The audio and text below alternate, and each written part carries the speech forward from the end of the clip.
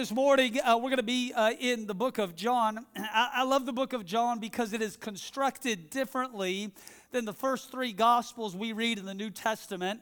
The book of John is not synoptic in nature. It doesn't follow the same chronology or timeline that Matthew, Mark, and Luke utilize. The book of John is instead constructed around 7 major miracles that Jesus performs and 7 great I am statements that Jesus makes. The first comes from John 6, where Jesus says, I am the bread of life. In John 8, he says, I am the light of the world. In John 10, he says, I am the door, and those who enter in through me will be saved.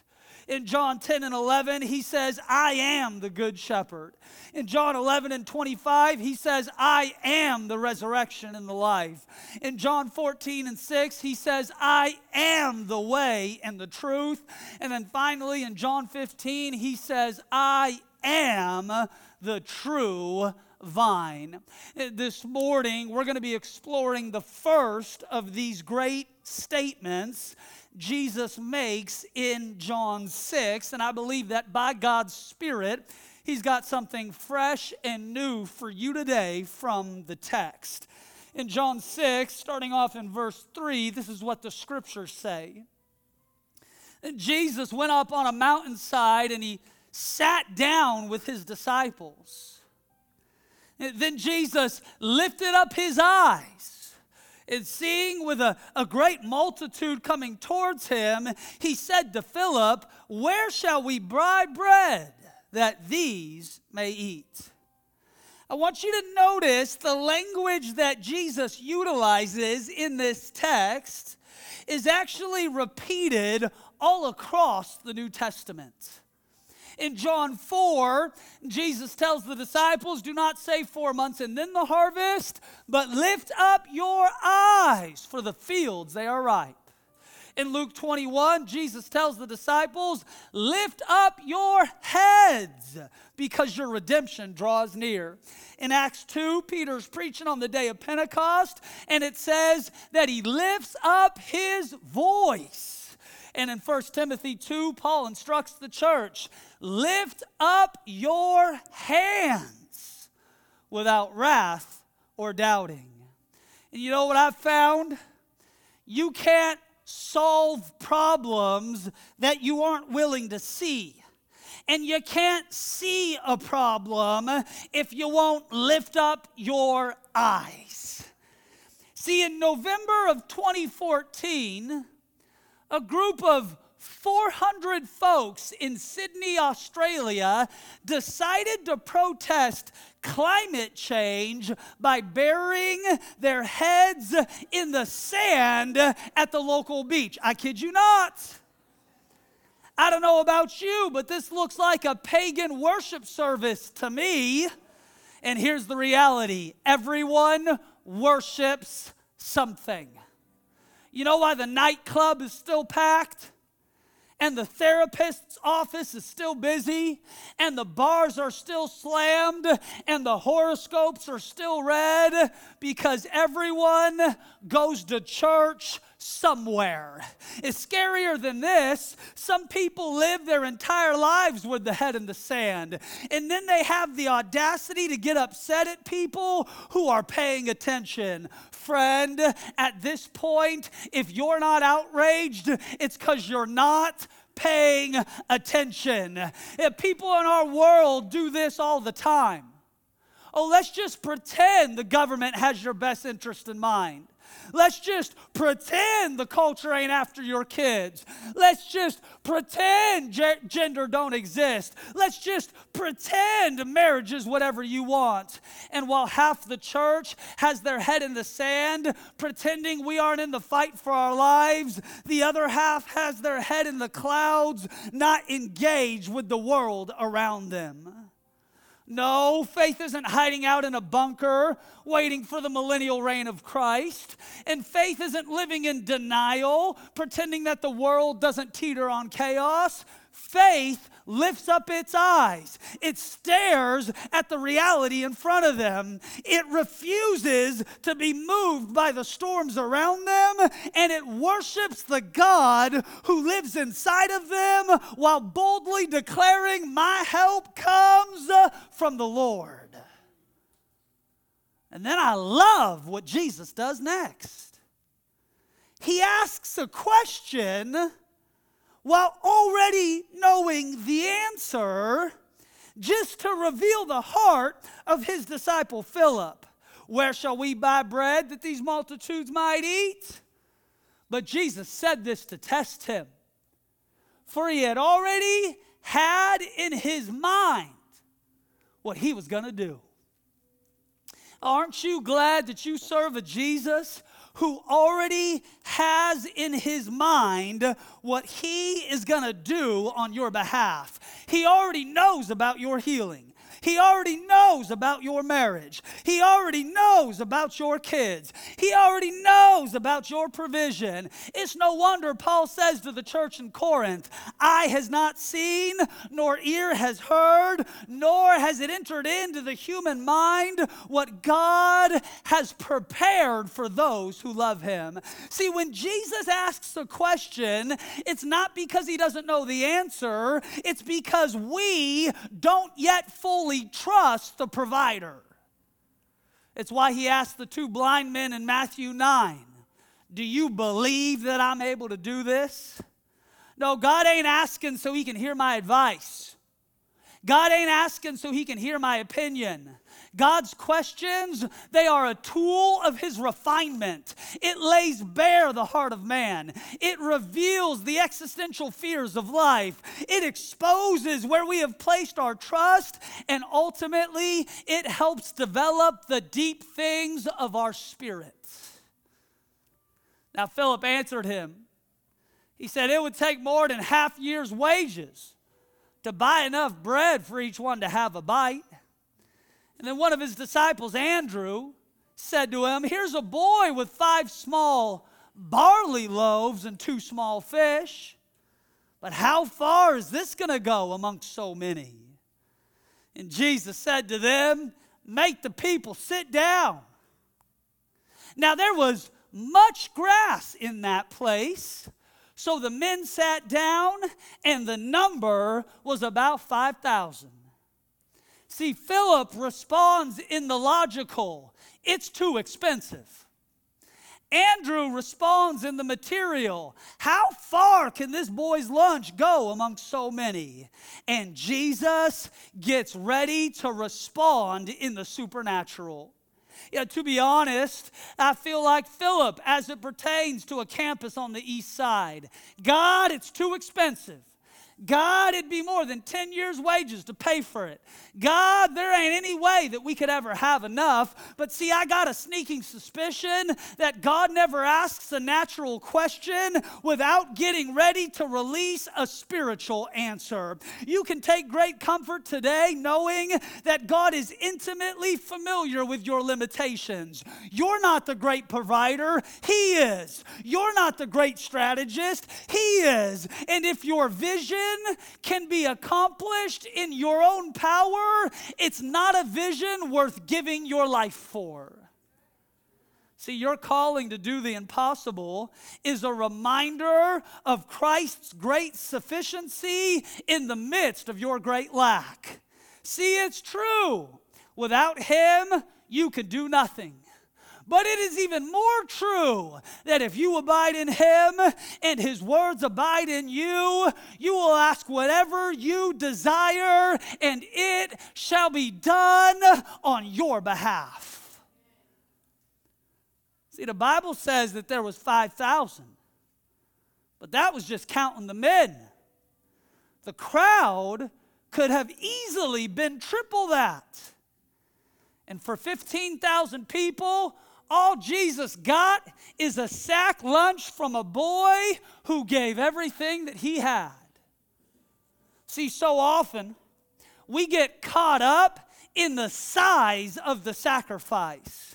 But friend, what moves the heart of God is not the size of the sacrifice, but instead the heart of the one who is sacrificing. See, take for example the widow who gave 2 mites. For Jesus says, assuredly I say unto you that this poor widow has put in more than all the others, for they gave out of their abundance, but she out of her poverty gave all that she had. See, a little boy had enough faith to give everything he had, and that became the mustard seed for the miracle that Christ was about to perform. Don't wait until your sacrifice feels significant in order to give it. Because God can do more with a broken heart and a contrite spirit than you could ever imagine. If all you got is a broken song this morning, sing it out with healing faith. If all you got is tear-stained eyes, then look full into his wonderful face. It was Dr. Wilson who said, the world puts mountain-sized faith in seed-sized saviors. Things like wealth, prestige, sex. But today, as we gather to pray, sing, read, give, eat, and drink, we put our seed-sized faith in a mountain-sized Savior who always delivers. Who knows? Could it be that the act of you giving your sack lunch triggers all of heaven to rush in and provide for 15,000 who wait on the other side of our obedience? No, don't despise the day of small beginnings. Trust God today with whatever's in your hand. And I love this. There wasn't enough food to feed them, but there was enough grass to seat them. See, in the early days of this church, I would set up these chairs in faith, knowing that we didn't have enough people to fill them. Oh, I would preach on this stage to a couple dozen. But when I closed my eyes and prayed, I saw the masses that God was sending. See, oftentimes, God will prepare your seat before he provides your food. But you got to trust God to sit, even when the situation looks hopeless, because you know that there is help that is on the way. Hear me, friend. You don't get the oil on your head or the cup that overflows until you're willing to take a seat at the table he has prepared. Oh, I'm confident. If God gives us a stadium of seats, it's because he is sending an abundance of souls. If God gives us a bigger building, it's because he's got a better plan. I know the need seems overwhelming. I know the answers seem far away, but God has never failed us before, and he won't start now.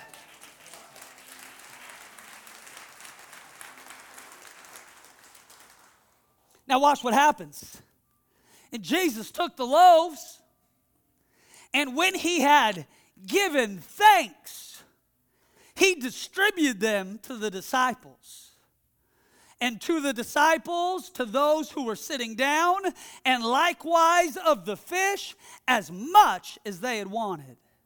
I want you to watch the pattern. Jesus takes the loaves, and he gives thanks. Oh, if you'll learn the art of thanking God for the little you have now, in turn, he will trust you with the much that he has in store.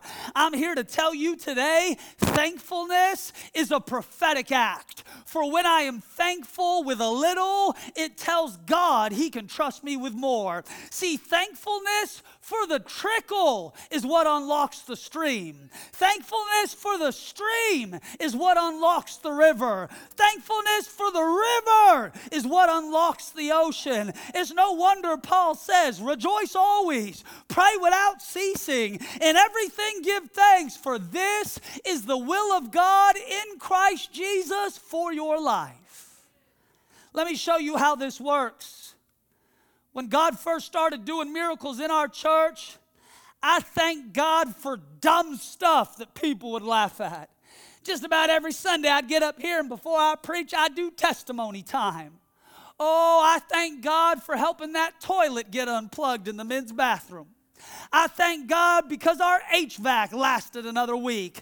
I thank God because someone donated a vacuum to the church. And before I knew it, I was thanking God for $1 million offerings, cancer being healed, prodigals getting saved, marriages being restored, and cities being changed. I thanked God when we finally got the trenches dug for our new bathrooms. It didn't look like much, but it was a miracle in motion. I thank God when Lighty showed up from Vegas to help me jackhammer up the kids ministry. I thanked God when my firstborn baby was able to come home from the NICU after he was born. And watch what the scriptures say. Now, after he gave thanks, he broke the bread and he gave it to his disciples. See, I believe that if you are willing to give thanks in the midst of your brokenness, God will multiply your seed and turn your tears into a harvest. And that's why you should pay attention to your tears, because they point you in the direction of your destiny. On the night Christ was betrayed, he took bread, he gave thanks, and he broke it. When Paul is shipwrecked on Malta, he took bread, he gave thanks, and he broke it. When the early church met in houses after Pentecost, they took bread, they gave thanks, and they broke it. No, my situation doesn't dictate my thankfulness, my spirit does. I should be dead. I should be abandoned. I should be in jail. I should be alone. But in the middle of my dark night, in the middle of my shipwrecked life, in the middle of my empty living room, a man named Jesus shared his living bread, and now I've got a reason to rejoice. Oh, the Bible says something very interesting. This wasn't any ordinary bread. It wasn't sourdough bread. It wasn't wheat bread. It wasn't gluten-free bread. Somebody asked me the other day, do you got gluten-free communion? No, the Bible says it was barley bread. As soon as I read that, I thought to myself, where else does the Bible talk about barley bread? And the Lord led me to Judges 7. For Gideon arrived just as a man was telling a friend his dream. I had a dream, he was saying. A round loaf of barley bread came tumbling into the Midianite camp.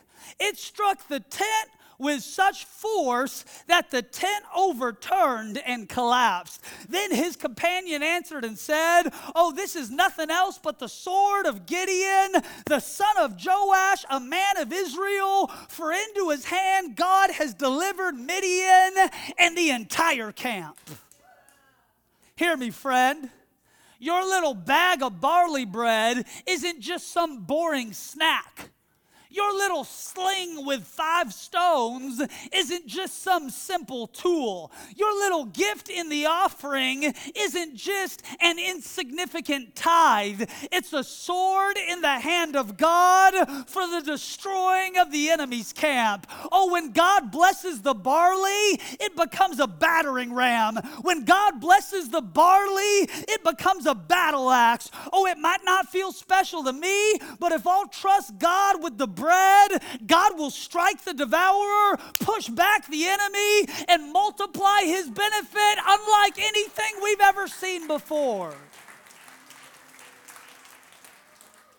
So then the Bible says this.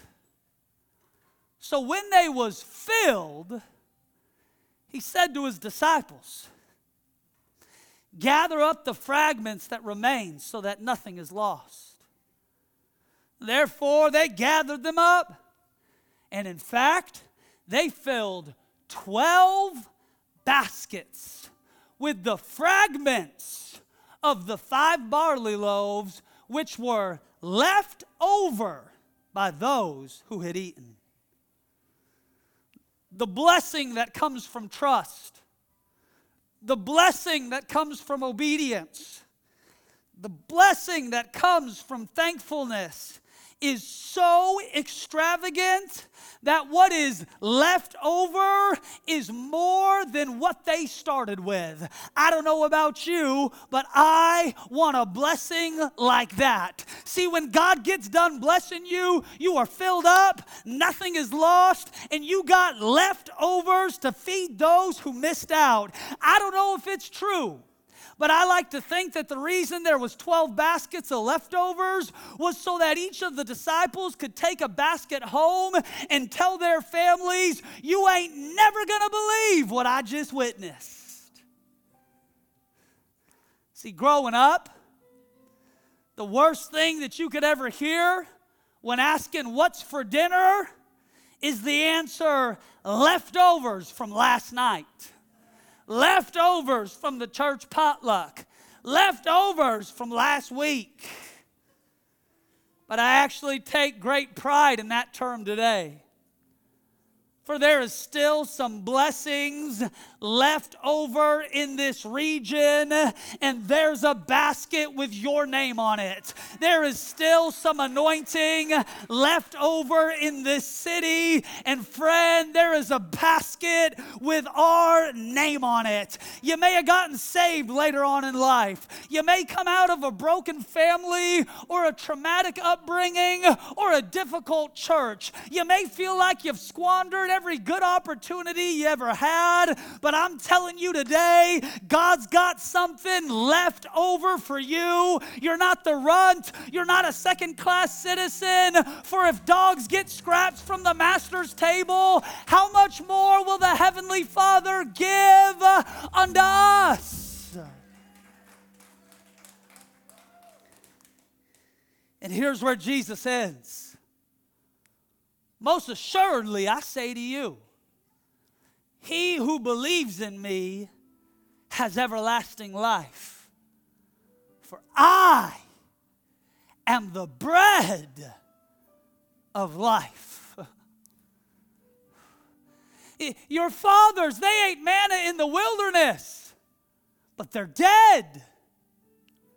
But whoever eats my flesh and drinks my blood, they have eternal life, and I will raise them up on the last day. And therefore, many of the disciples, when they heard this, they said, this is a hard saying. Who can accept it? Jesus transitions from doing a miracle involving bread to making a messianic declaration using the typology of bread, and he declares, I am the bread of life. Don't miss the message this morning.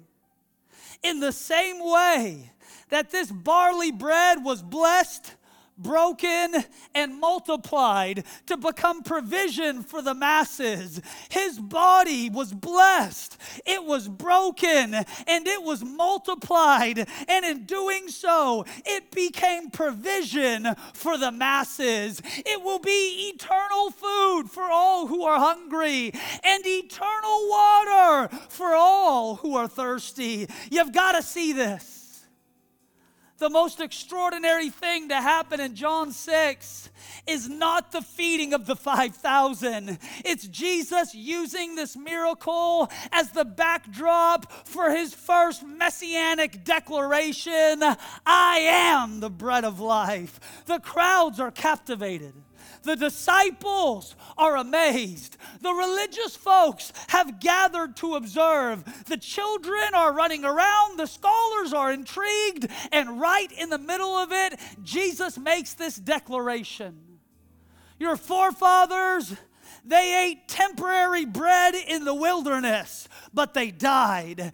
David ate temporary showbread from the altar, but he died. The crowds, they ate temporary barley bread, but they will die. But I am the eternal fulfillment of these temporary pictures, and I have come that you may be full.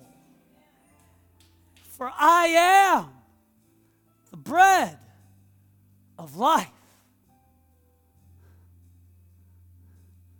See, it's my conviction that there are a lot of Christians who will make heaven, but they won't ever make a dent on history because they have become consumed with allowing their appetite to be satiated by the temporary while they starve the eternal. Oh, friend, come on. We've tried every other thing. You've had every other substance. You've enjoyed every other relationship. You've served every other God. But when you met Jesus, He became the answer to the gnawing hunger in the human soul. He became the fulfillment to your heart's deepest desire. He became the beautiful picture that your life so desired to paint. And in the fullness of time, there was one born under the law to redeem those who are under the law, that we could receive the spirit of adoption by which we cry out, Abba, Father. And now through His broken body, we have healing, wholeness, and restoration. And that's what it means when Jesus says, I am the bread of life.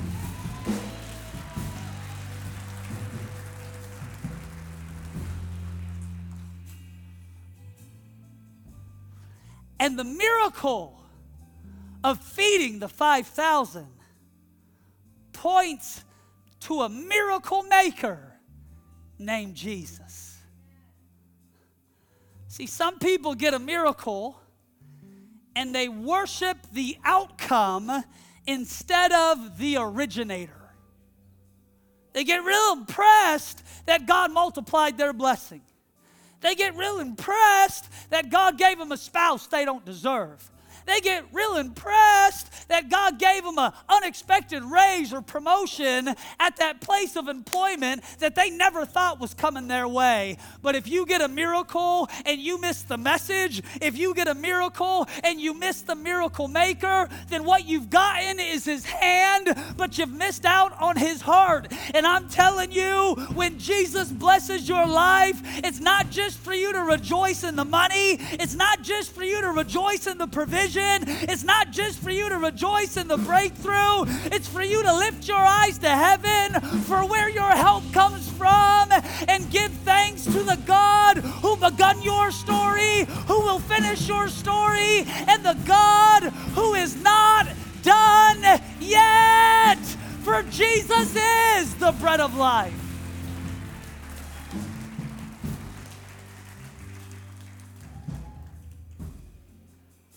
And the story ends in a tragedy. For the Bible says, upon hearing this, many desert Him. So Jesus turns to Peter and He asks the question, will you leave as well? And Peter responds in maybe the greatest declaration of faith that there ever is. God, where else are we going to go? For only You have the words of life. Come on, that's a decision we ought to make in this room. Where else am I going to go when I get hurt? Where else am I going to go when I get ticked off? Where else am I going to go when life throws me a curveball? Where else am I going to go when I get disappointed?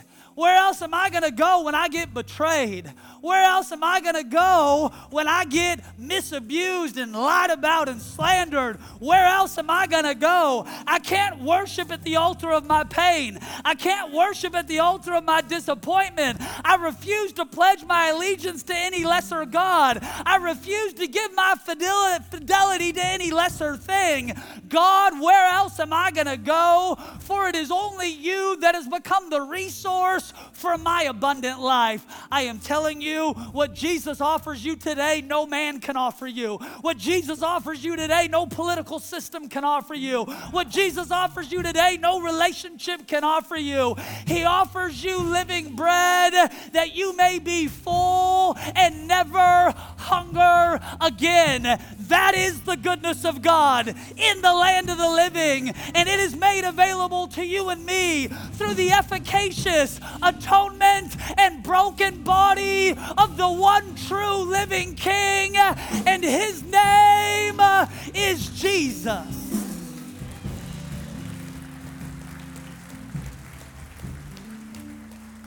Come on, would you stand with me as we close?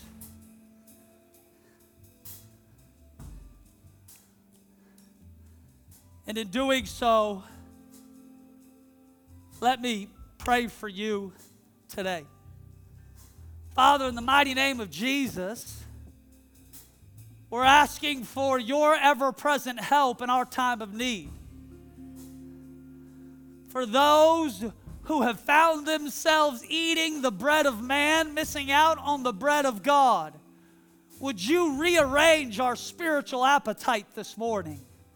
For those who are far from you but want to draw near today, would you do a work of grace and hope in their hearts and minds? For those who find themselves at the end of their rope, may God, would you instill an endurance that hangs on through the dark night of the soul. God, I thank you that what you offer us is exceedingly, abundantly more than we could ever ask, think, or imagine. And God, today we make the decision to partner with what you freely give, to give thanks for what we have already received, yet open our hearts for the abundant blessing that comes from heaven alone. We say, God, do your best work in us. And we give you all the praise, the glory, and the honor. In the powerful name of the bread of life, King Jesus. All God's people said, amen.